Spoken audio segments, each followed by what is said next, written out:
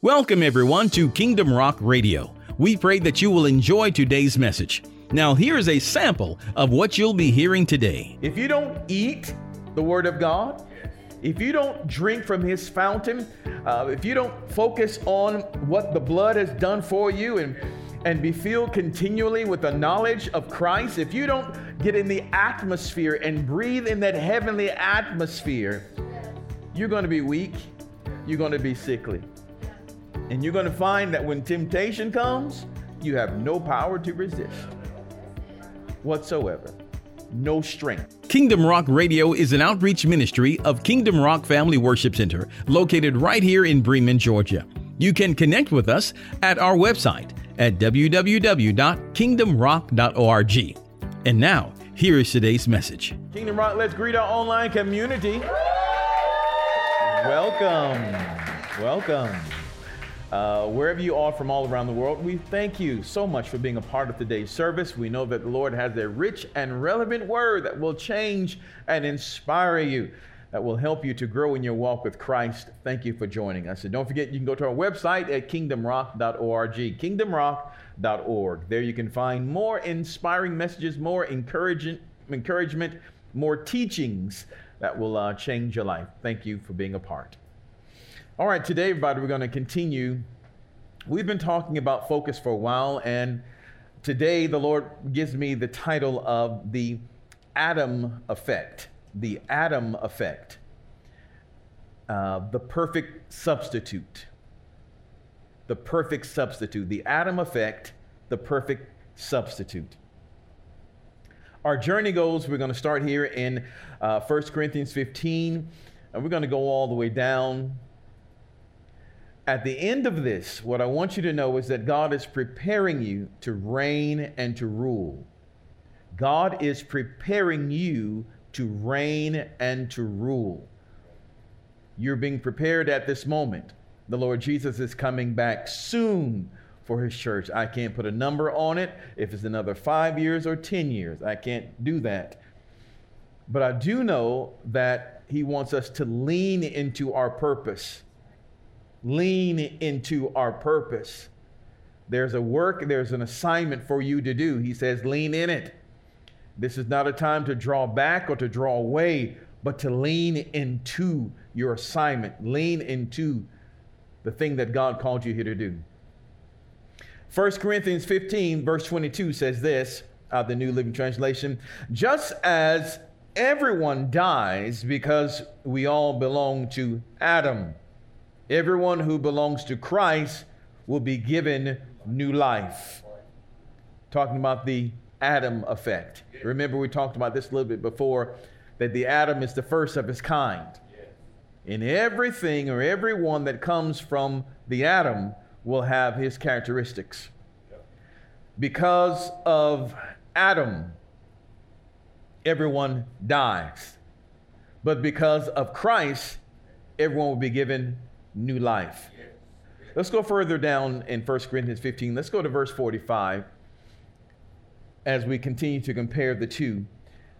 This verse 45, 1 Corinthians 15, verse 45 says, the scripture tells us the first man, Adam, became a living person, but the last Adam, that is Christ, is a life-giving spirit. Christ gives life or restores life. And remember, in order for you to receive the benefits of either Adam, you have to be born into it. In order for you to receive what the first Adam gave, you have to be born into the human race. In order for you to receive what the last Adam gave, you have to be born into this heavenly race. In every part, you must be born again, right? You must be born or reborn. Look at verse 46. What comes first is the natural body, then the spiritual body comes later. Adam, the first man, was made from the dust of the earth, while Christ, the second man, came from heaven. Earthly people are like the earthly man, and heavenly people are like the heavenly man. just as we are now like the earthly man, we will someday be like the heavenly man. If we have the heavenly man's DNA in us. Are you hearing? Let's go to Romans 5, and we're going to continue to talk about the differences between the two. Because God is causing you, He's making you to rule and to triumph, to be a victor. You're called to be victorious in every area of your life.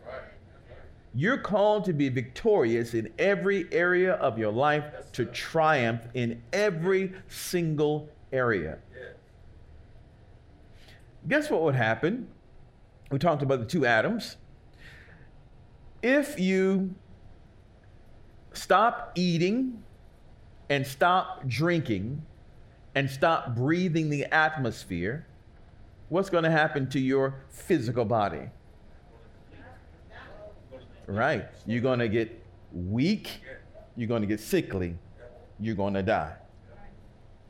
If you don't feed this body, you're going to be susceptible to diseases, and all kind of things will happen to you.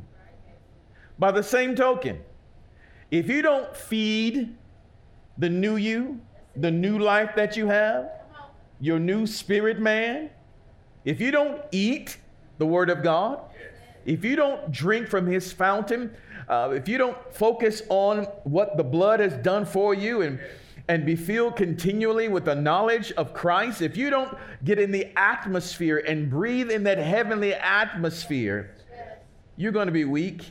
You're going to be sickly. And you're going to find that when temptation comes, you have no power to resist whatsoever. No strength.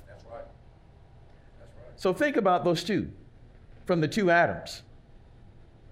Now, you cannot ignore what the first Adam gave you, or we wouldn't be able to see you right now.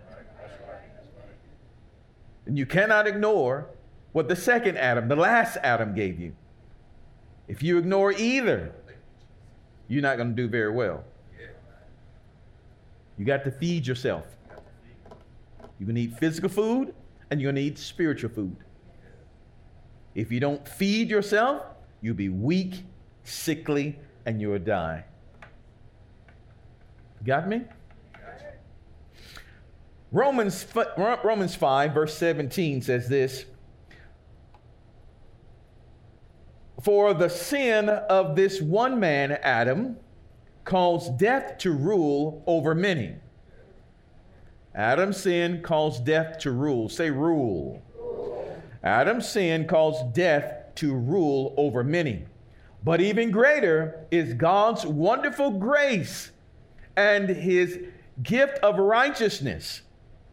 For all who receive it will live in triumph over sin and death through this one man, Jesus Christ. Because of what the first Adam did, death rules. Because of the abundance of grace, King James says, and the gift of righteousness, when we receive this, we will reign in life, or we will triumph over sin and death. The first Adam calls death to rule over us, to reign over us. But when Jesus came, He reversed it. Yes, sir. He calls us now to rule over sin, yes, to rule over death. Yes. Now, this was prophesied. God prophesied this to Cain. Turn down just a little bit and get a little feedback. God prophesied this to Cain in Genesis, the 4th chapter. Look at this, Genesis 4, verse 7. I want you to see what God told Cain here. He says, you will be accepted if you do what is right. But if you refuse to do what is right, then watch out. Sin is crouching at the door, eager to control you. Help me read this next part. But you must subdue it and be its master. In other words, you must rule over it. Yeah. Now, Cain did not have the power or the ability to do that without repenting. Your repentance is the key for you ruling over sin, ruling over death. Your repentance. If Cain had repented, then that spirit of murder would not have come in and he would not have killed his brother. Repentance leads us into rulership. Repent of our sins. We come to the Lord Jesus and receive what he has done for us. This opens a door for us to receive an endless supply of heavenly things. Are you with me today? So again, verse 17, Romans 5, verse 17 says that it says, for the sin of this one man, Adam, caused death to rule. Now, if we haven't repented, if we have not received Jesus, death is still ruling. You got that, right? It said, but even greater is God's wonderful grace and his gift of righteousness, for all who receive it will live in triumph over sin and death through this one man, Jesus Christ. You're meant to live triumphantly over sin. Sin is not to be ruling over you. You're meant to live in triumph over sin, being its master. Are you hearing? Yes, sir. Let's look at verse 18. It says, yes, Adam's one sin brings condemnation for everyone. Now, condemnation, of course, is a legal term. That is, it's a sentence of judgment. Because of what Adam did, every human being is under the sentence of judgment. Because it's in the bloodline. You got me? Because of what Adam did, every human being is on a road trip to hell and don't even know it. That's it. Going into the lake of fire and doesn't even know it. Are you hearing me? But here's a big but coming right after this. Oh, I love the big but.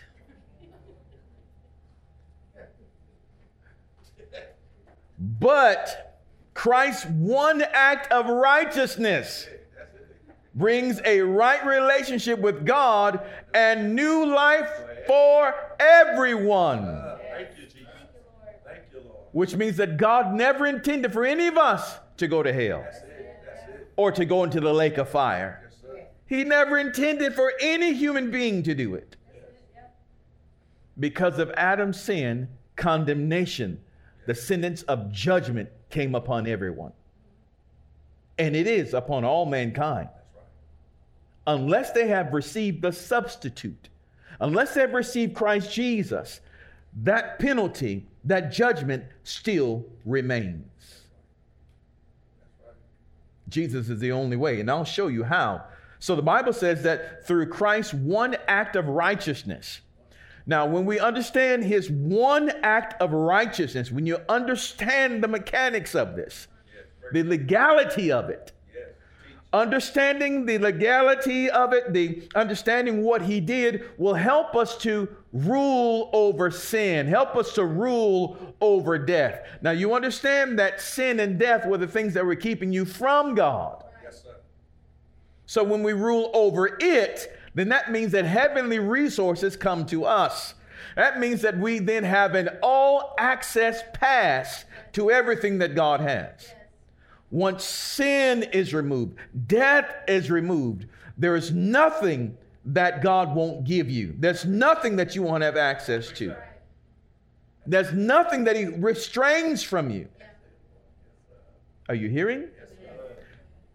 So let's understand Christ's one act of righteousness. We understand Adam's one act of disobedience. We understand what happened there. Yes, sir. How he and his wife ate of the forbidden fruit. We understand that. We saw that, right? But let's focus now on Christ's one act of obedience, on his act of righteousness.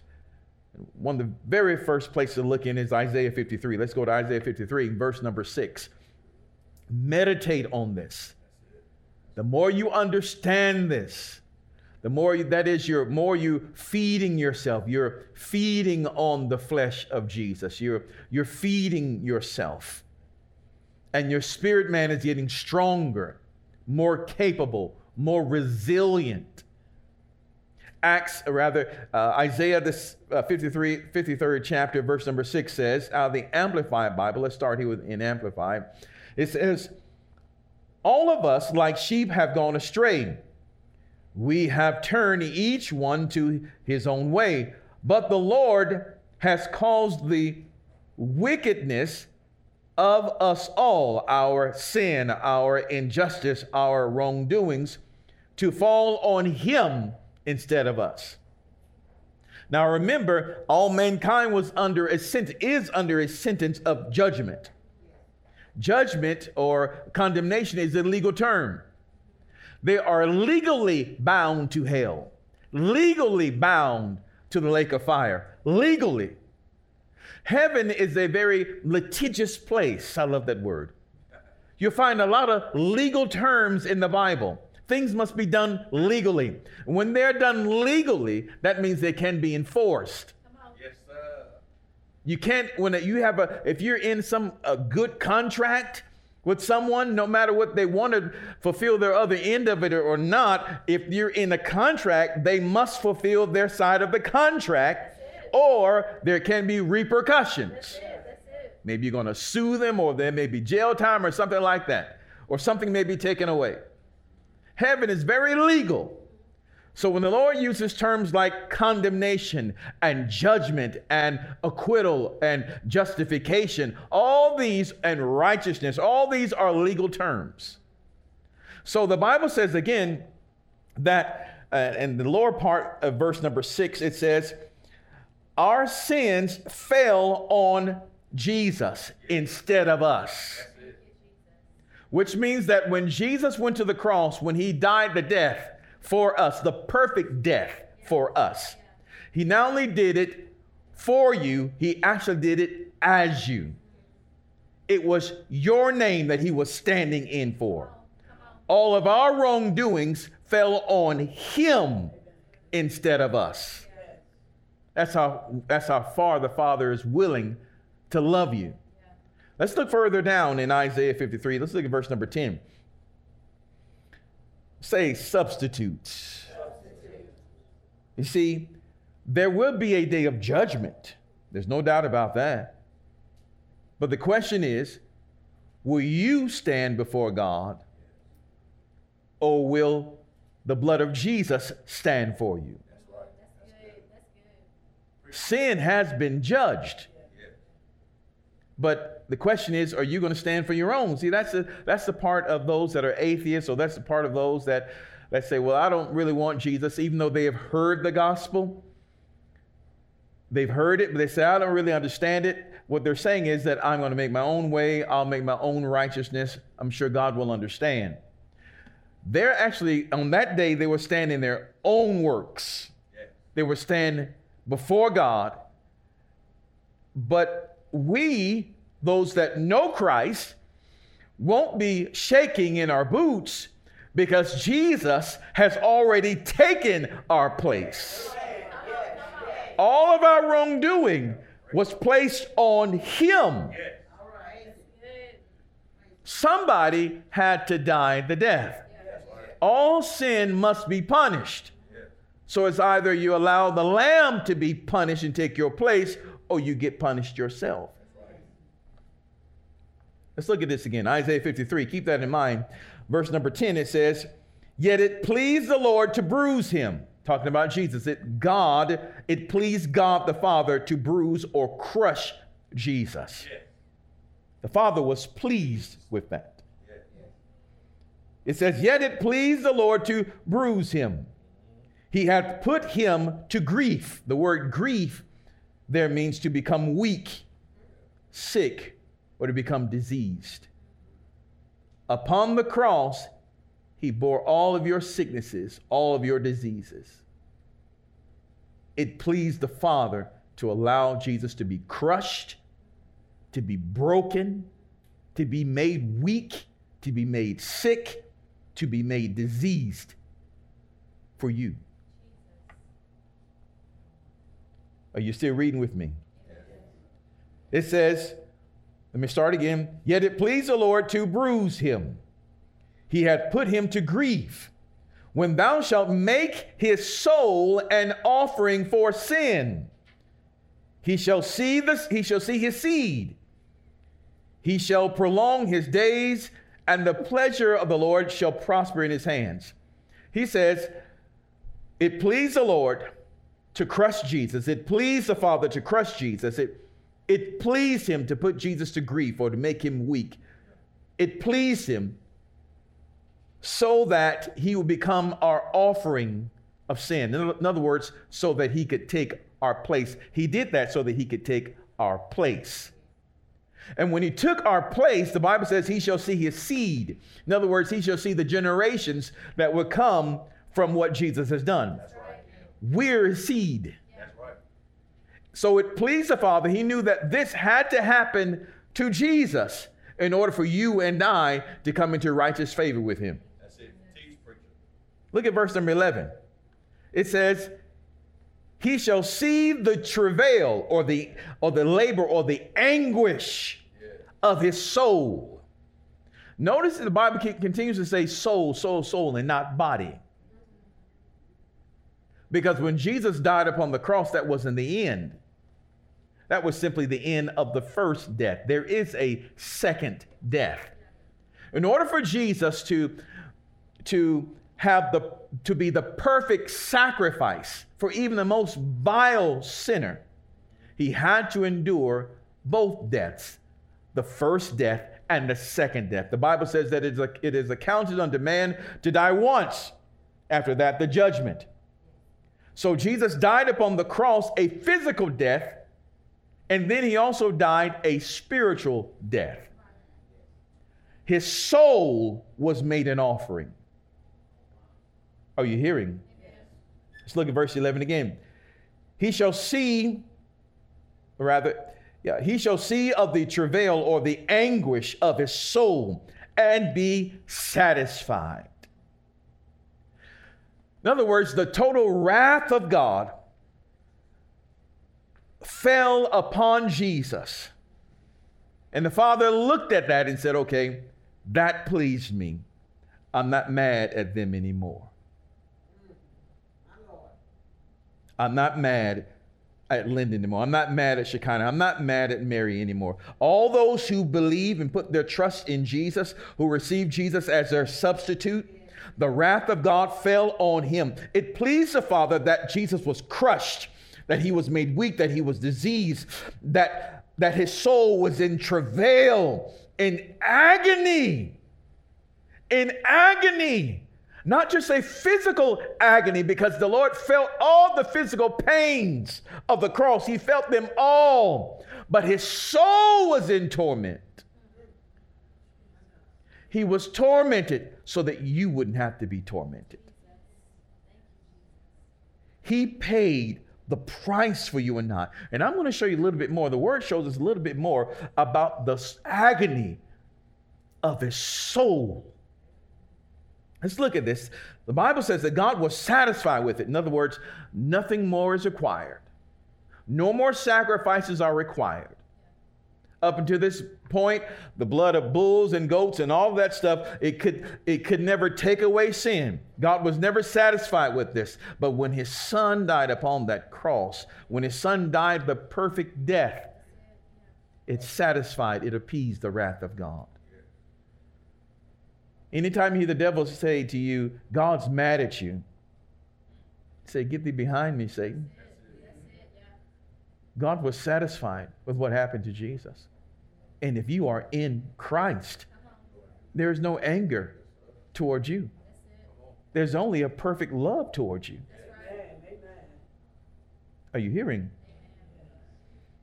He says again, God was satisfied. He said, by his knowledge, in other words, by their knowledge of what Jesus has done, by what he's experienced or accomplished, shall my righteous servant justify many, for he shall bear their iniquities. Because of what Jesus did, he justified many. Didn't say all, it says many. Because not all will receive him.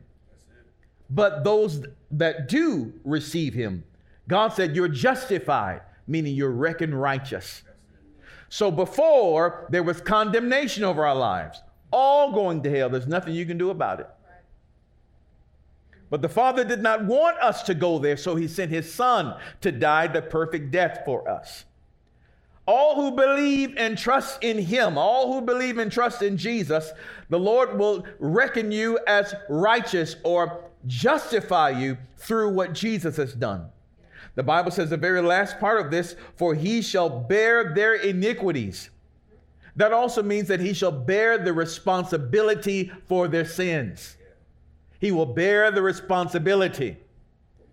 All right, let's give another example. Let's say you're in some type of classroom situation and the teacher's up doing her teaching thing, and the person beside you decide to throw some sort of paper, ball of paper at the teacher's head. That's bad, Ralph. The teacher turns around and says, "Who did that?" Now, you know old Johnny here he's a bad little kid. He's been doing a lot of stuff bad. He knows he has just one strike left and he just couldn't help himself. The teacher says, "I need somebody up here now. You know, you're going to pay for this." Johnny, you see with tears in his eyes. He's, "What am I going to do? What am I going to do?" You shouldn't have thrown it, Johnny, what you shouldn't have done. But as Johnny's about to stand up, you put your hand on his desk. Tell him to sit back down, and you get up and you walk up there. And you take the punishment for Johnny. Now, in recess time, Johnny's out playing on the playground. But you're in the principal's office, paying the price for Johnny. You not only paid the price for Johnny, but in actuality, you paid the price as Johnny. Johnny's out there playing kickball, running around the playground. He is free. He is free to still enjoy all the perks of the playground. While Johnny's substitute is paying the price. That's what Jesus did for you. Look at this. It says, he shall bear their iniquity. In other words, he shall take the responsibility for their sins. He shall take full responsibility for their sins. Jesus took full responsibility. Meditate on that. He took full responsibility for what you did. I'll pay for it all. The perfect sacrifice. Look at verse number 12. Therefore will I divide him a portion. Here are the rewards that the Lord is going to receive or has received. Therefore will I divide him a portion with the great, and he shall divide the spoil with the strong. Who's the strong? You are. The power that Jesus received, the authority that he received, the honor that he receives, he also gives it to you. He divides it with you. The plunder, he divides it with you. So not only does the Lord say, I'll die the death, I'll die the perfect death, I'll sacrifice myself for you so that you can be in right favor with God. When the Father raised him from the dead, the Bible says, and we'll see this, he led captivity captives and gave gifts unto men. He divides the spoil with you. He lavishes you with his love. He gives you power. He gives you authority. He gives you strength. He gives you his name. He gives you his blood. He gives you his spirit. He lavishes you. Not only are you completely innocent, but he's also poured favor upon favor upon favor upon your life. Are you hearing? He said, he shall divide the spoil with the strong, because he hath poured out his soul unto death. Because Jesus poured out his soul unto death. Notice it keeps saying soul, soul, soul.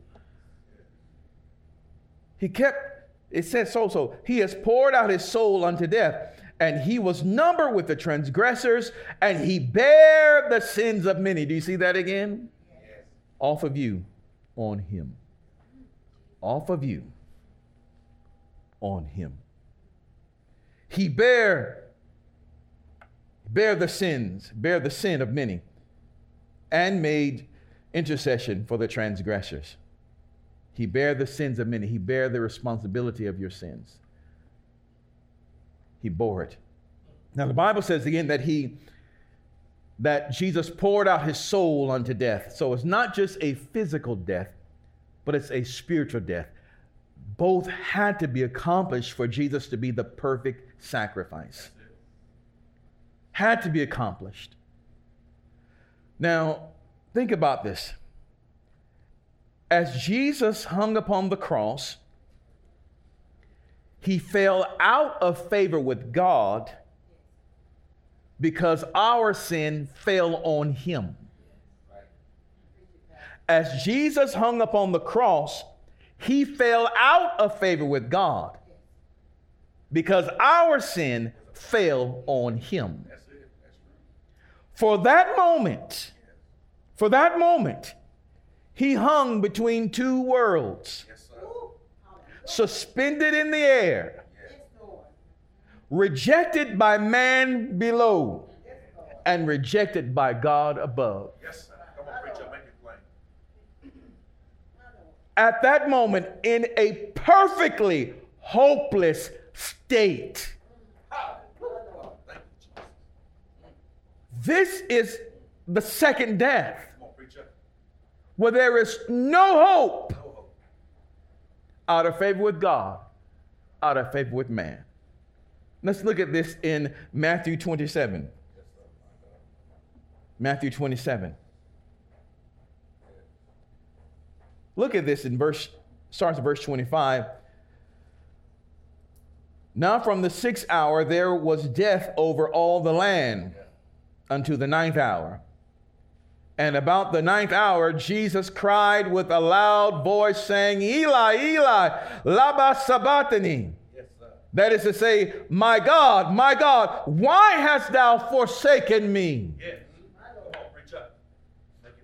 At that moment, he gave cadence to what was happening. Yes. Come on. Out of favor with God, because our sins were upon him. He bore the responsibility of our sins. He said, I'll take it. All the sins of your lifetime. Now remember, you weren't born when Jesus was crucified. The Bible says that he saw his seed. God saw his seed. He saw you and I. He saw the generations. He saw your life from beginning to end. Way back there when Jesus was upon the cross, he saw the generations.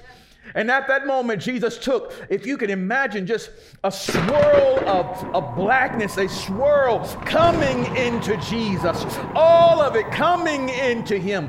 All of your sin, my sin, coming into him. He bore all of our sins upon himself as he hung on the cross. And now out of favor with God, now out of favor with man, rejected by man, rejected by God because of our sins, taking it into himself.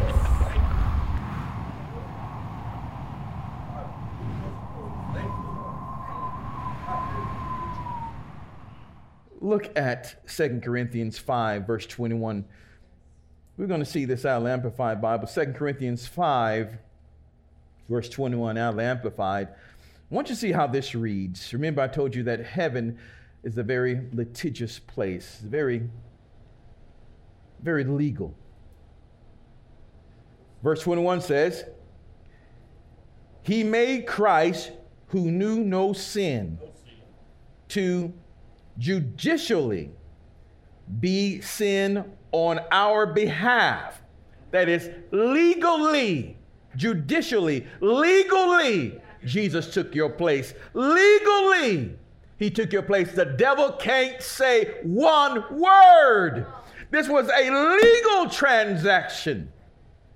He legally bore your sins and your shame and your guilt. He legally bore it all. The Bible says He made Christ, God made Christ, who knew no sin,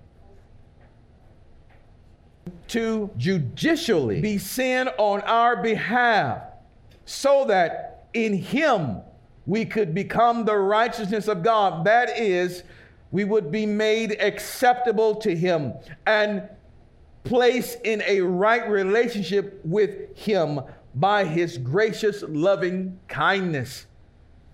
Legally, Jesus took your place. That's it. Not because the Father had good goosebumps about you, good feelings about you. No, this was a legal transaction that cannot be rescinded. Jesus hung upon the cross, and again in Matthew 27, let's look at verse 50. Matthew 27, verse 50. The Bible says, Jesus, when he had cried again with a loud voice, yielded up the ghost. Yes, sir. What happened after that point? Think about it. Every sacrifice, every sin sacrifice in the Old Testament, sacrifice for sin in the Old Testament, what had to happen? After the sacrifice was examined, the lamb was examined, then that lamb had to be taken over to the altar to be burned. It was killed, it was slaughtered, then its body burned. Every sin sacrifice ended in fire and in ashes.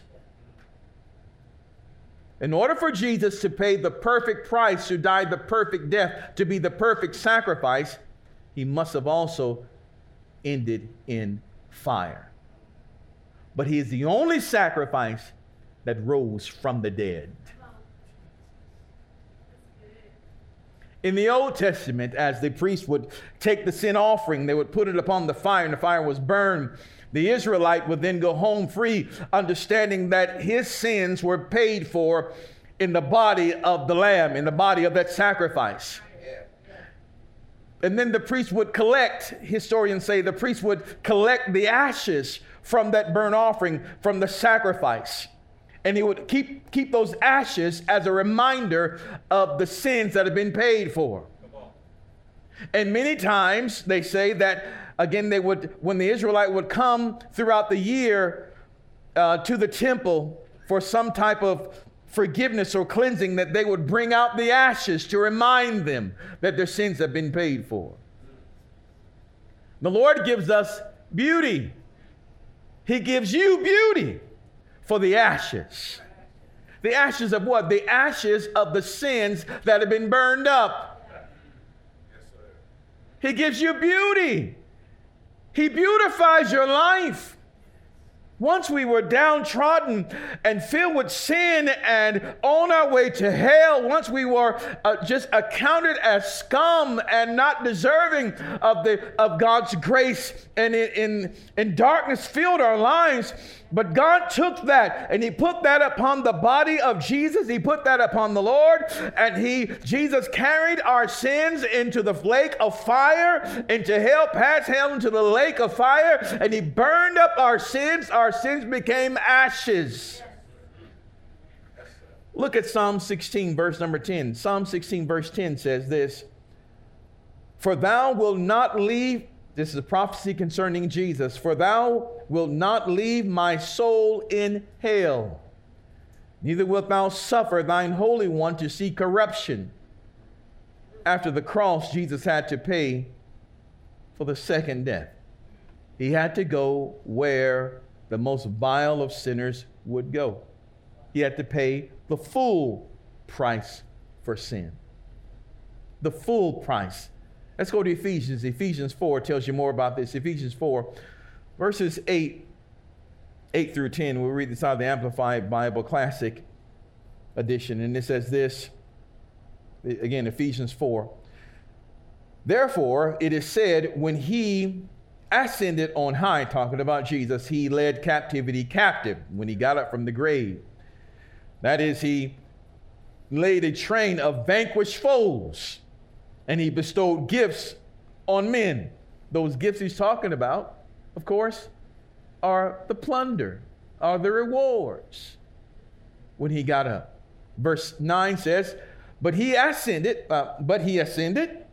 Now what can this he ascended mean, but that he had previously descended from the heights of heaven into the depths of the lower parts of the earth? He who descended is the very same as he who also ascended high above all heavens, that he might his presence might fill all things, the whole universe, from the lowest to the highest. Jesus filled all things. Now let me show you one more scripture, then we're going to close out. I want to show you Revelation. Let's look at the second death, Revelation 20. Somebody said, I don't believe in a God that will send people to hell. I don't believe in that. I don't believe if God is all love, why would he send people to hell? Well, he wouldn't. If you know the scripture, the Lord has paid a heavy price so that you wouldn't have to go there. But he's not going to make you receive the substitute. He's not going to make you receive Jesus. So people will go there because they want to go. They live their lives rejecting God. And then when they come out of their bodies and stand before him, they're still not going to want to change their mind. And, oh, now I'm going to live my entire life rejecting you. And now, hey, I see you now, receive you. No, it's not going to work that way. You are who you are. Once you come out of this body, you are who you are. You are who you are. Your body shields us from knowing the true you. You can hide it in your body. But once you come out of your body, it can no longer be hidden. You are who you are. So if they live the life saying, I hate God, I distrust God, I don't want God, I don't want this Jesus, they live life in blasphemy against the Son of God, they're not going to change their mind once they see him. I believe the Lord would even say, hey, come on in the house. You don't have to go down to hell, come on in. But because they are who they are, they still will reject him. Heaven is a prepared place for prepared people. You mean to tell me you live all your life walking in darkness, and you're going to be comfortable living in a place that's absolute light? Come on, preacher. Live our lives in absolute hate, hating people and this and that and the other, to come into a place that's full of love? Yeah. I believe to that person, heaven would be more painful than hell. The Father says, come. But you must be prepared to go there. You must be prepared to receive there. The Lord's not making people go to hell. They decide to go themselves.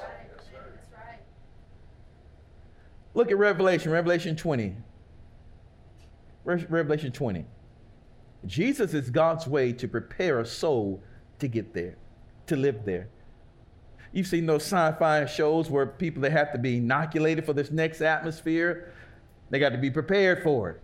If people go deep sea diving before they've been underwater for quite some time, they got to stay in this barometric chamber for a while, get their bodies acclimated to come out of there. You just can't go from one atmosphere to another without being prepared.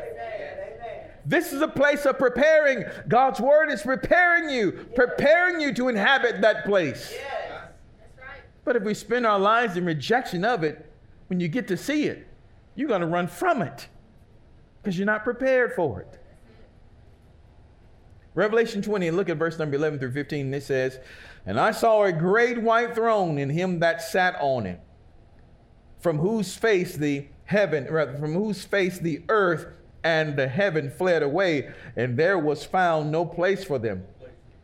And I saw the dead, small and great, stand before God, and the books were opened, and another book was opened, which is the book of life.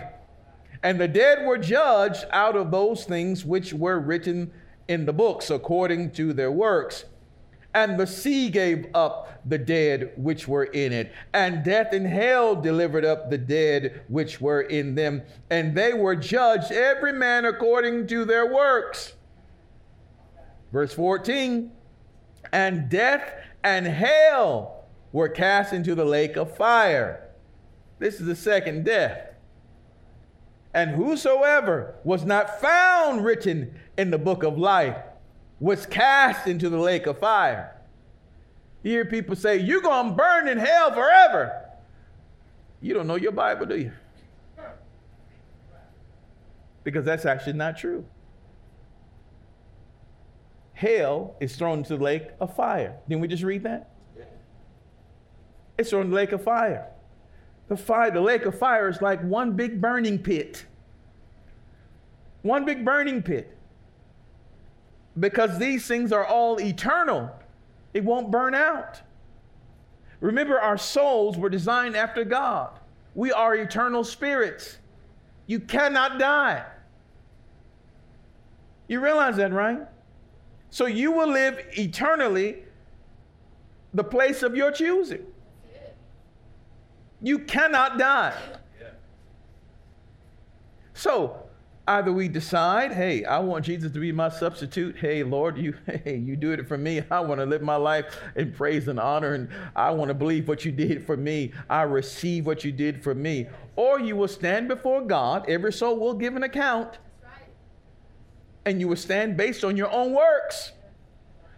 But none of your works is good enough to get you there. Once you see it and see the perfection of heaven and understand that one drop of sin is a stench. Oh, it's more horrible than a landfill, than 1,000 landfills. You're going to take that, your spotted garment, come into a place where everybody's so, clothes are bright and brilliant.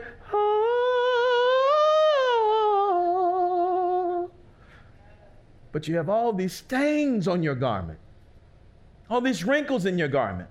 You're going to feel so incredibly out of place in that atmosphere. You won't be able to dwell in the atmosphere. You have no choice. You have no choice to rather go there than to stay in glory with him. Does that make sense to you? Yes, sir. The high price that the Father is doing to prepare you to live in that atmosphere. He's preparing you to live there. And he's preparing you also to reign here. So Jesus had to die the death. He had to endure the second death. He actually had to go into the lake of fire himself, carrying your sins within himself, burning them up into the lake of fire, so that there is no record or remembrance of your sin before God. He paid the perfect ultimate price for you and I. So all those who believe in him, who trust in him, will triumph over sin, will triumph over death, triumph over it. And the Lord has given you access into heavenly favors, more than you could ever think or imagine. So I pray that you receive that today. Father, I pray in Jesus' name, as your word was going forth over your people, Lord, I pray today that you spoke by your Spirit and that your people have received what you have said. And Lord, I pray that we will walk in the knowledge of that and continue to feed on your word, continue to feed, to drink from your fountain, to understand what you've done for us, so that we may be equipped to reign in life. Lord, I pray your blessings on all those that are here today and all those that are listening and watching from all around the world. I release this word today by faith. In Jesus' name, amen. Well, we pray that you were blessed and encouraged by today's message. Don't forget, you can connect with us at our website at kingdomrock.org. It's there that you can hear today's message as well as the entire series. So check it out today.